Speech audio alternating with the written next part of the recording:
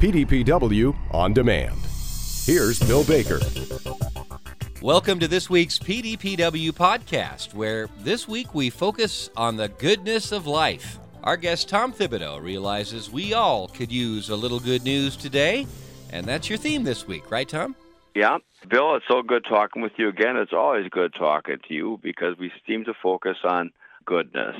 And I'd like to share an article that I wrote about goodness because I think so often we get overwhelmed with bad news. We get overwhelmed with tragedy and mishaps, and we forget about all the good that's being done in our world, in our lives, in our communities by so many good people.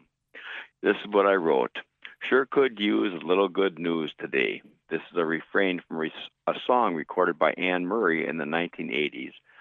Though the theme is always contemporary, psychologists tell us that their research indicates that 90% of our thoughts are negative, and this seems to be confirmed by the litany of tragedies, catastrophes, storms, chaos, and mishaps that come to us electronically or in personal conversations.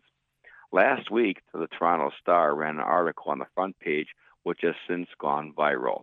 An elderly couple who have been married for 70 years are living in Rome in a small apartment. The neighbors are disturbed because they hear arguing, which builds into a shouting match. The police are called. 4 young policemen come to their apartment. The couple complains that they have increasingly been disturbed because of all the bad news they are hearing, and no one comes to visit or seems to care, so they take their frustrations out on each other. Officers determine there is no crime. The culprits are isolation, loneliness, and sadness. They looked around the apartment. It was sparse. A few shriveled up grapes were in a bowl, not much else on the table. Upon further investigation, they found pasta, butter, Parmesan cheese, and their own humanity. The couple was treated to a bowl of pasta, conversation, and hospitality. The officers transformed hostility through the hospitality that their moms had taught them.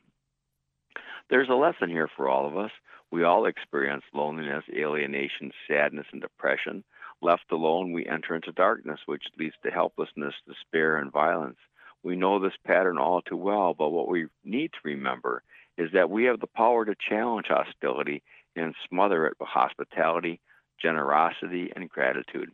I remember my mother's funeral like it was yesterday. We had the wake 2 hours before the service, and our mother's friends came out of respect to return the compassion she so generously shared. One of her friends said, "Your mom always had time to visit." I hope at my wake people will say he was a lot like his mom, just like the Italian police officers. My brother got to give my mother's eulogy. He began, "Mother was always hospitable. You are always welcome at Mother's house."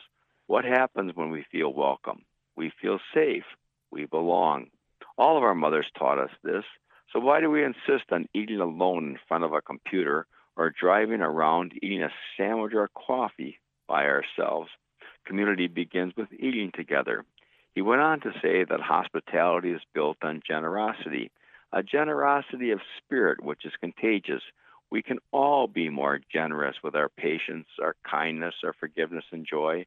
Communities of generosity flourish, as do all our relationships.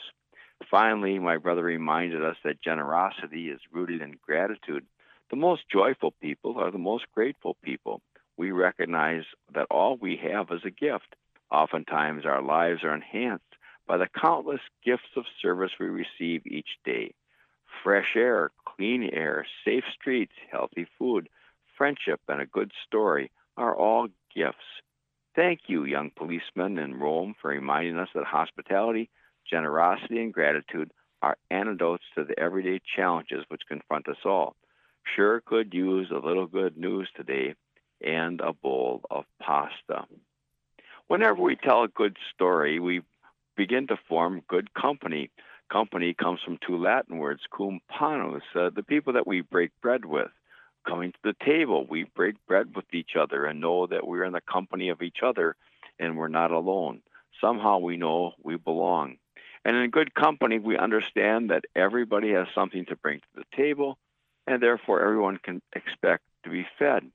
Well, we feast on goodness, being with good people, being in good company, good conversation, recalling the good work that people do on our behalf every day.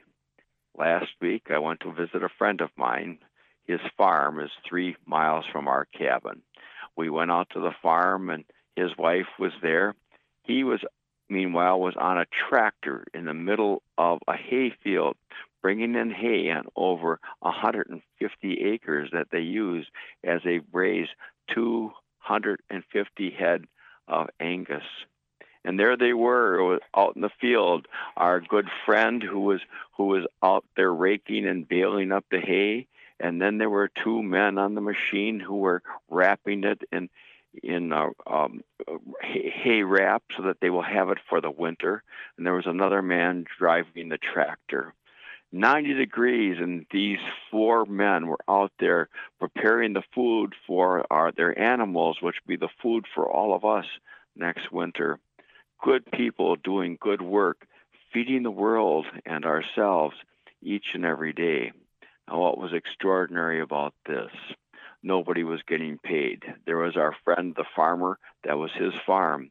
His son was there working with him. They worked together shoulder to shoulder, father and son, as they have been for a lifetime.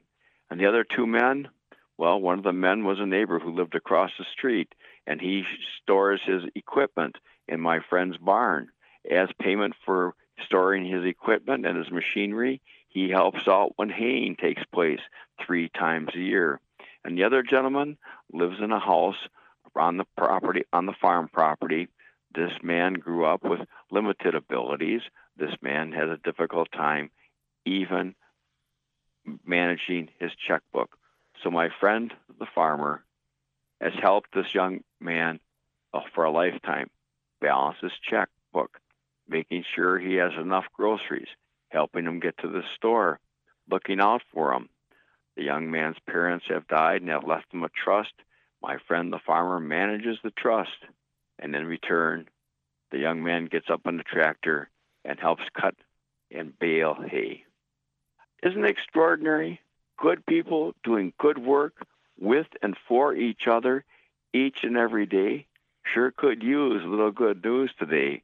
And this just seems so ordinary.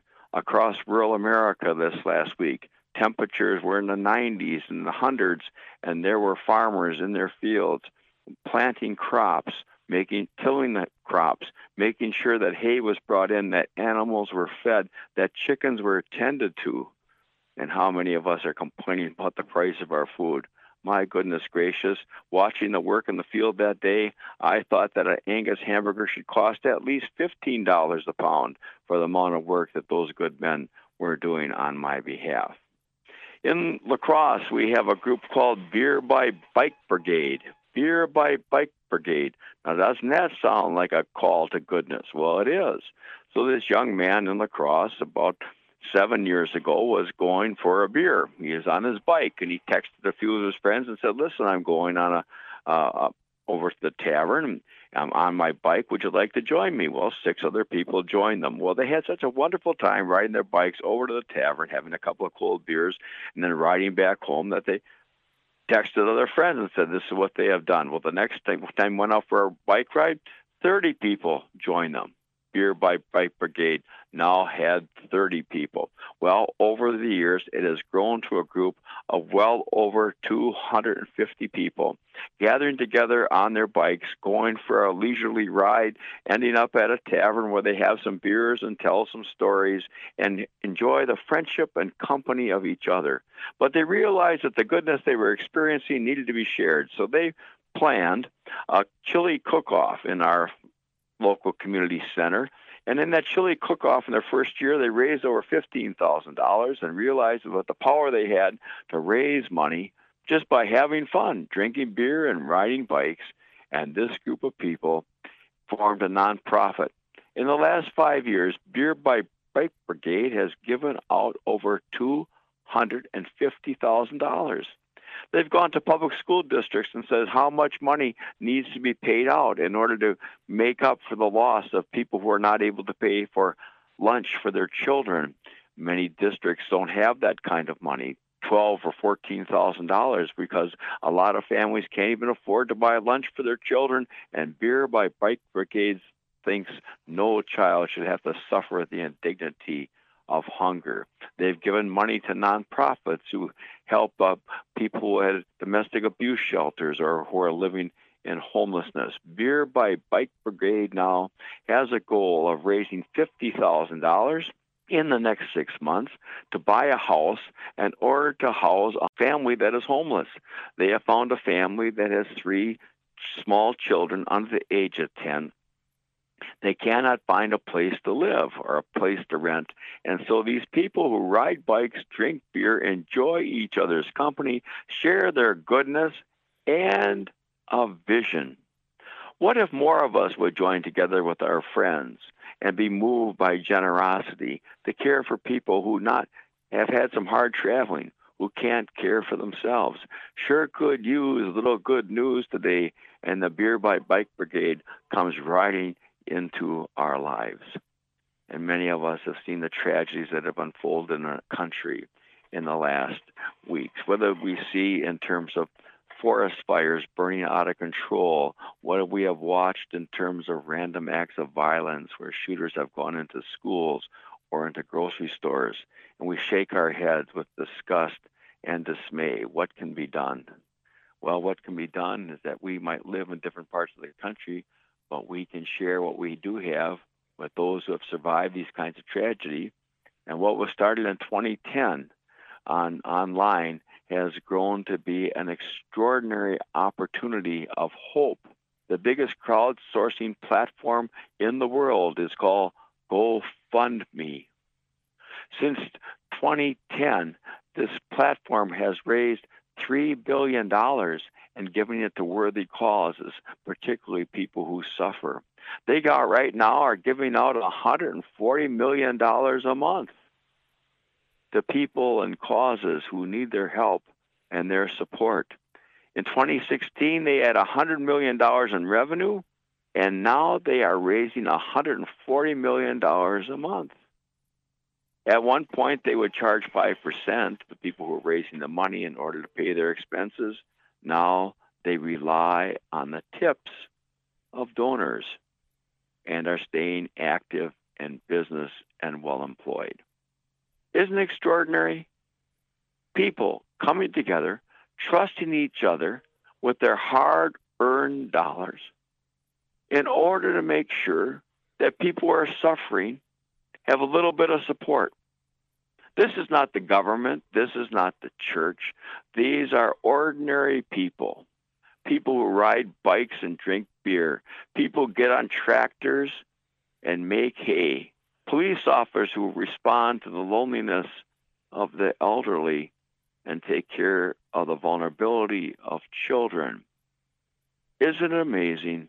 Our lives are knit together by the goodness of other people. Sure could use a little good news today.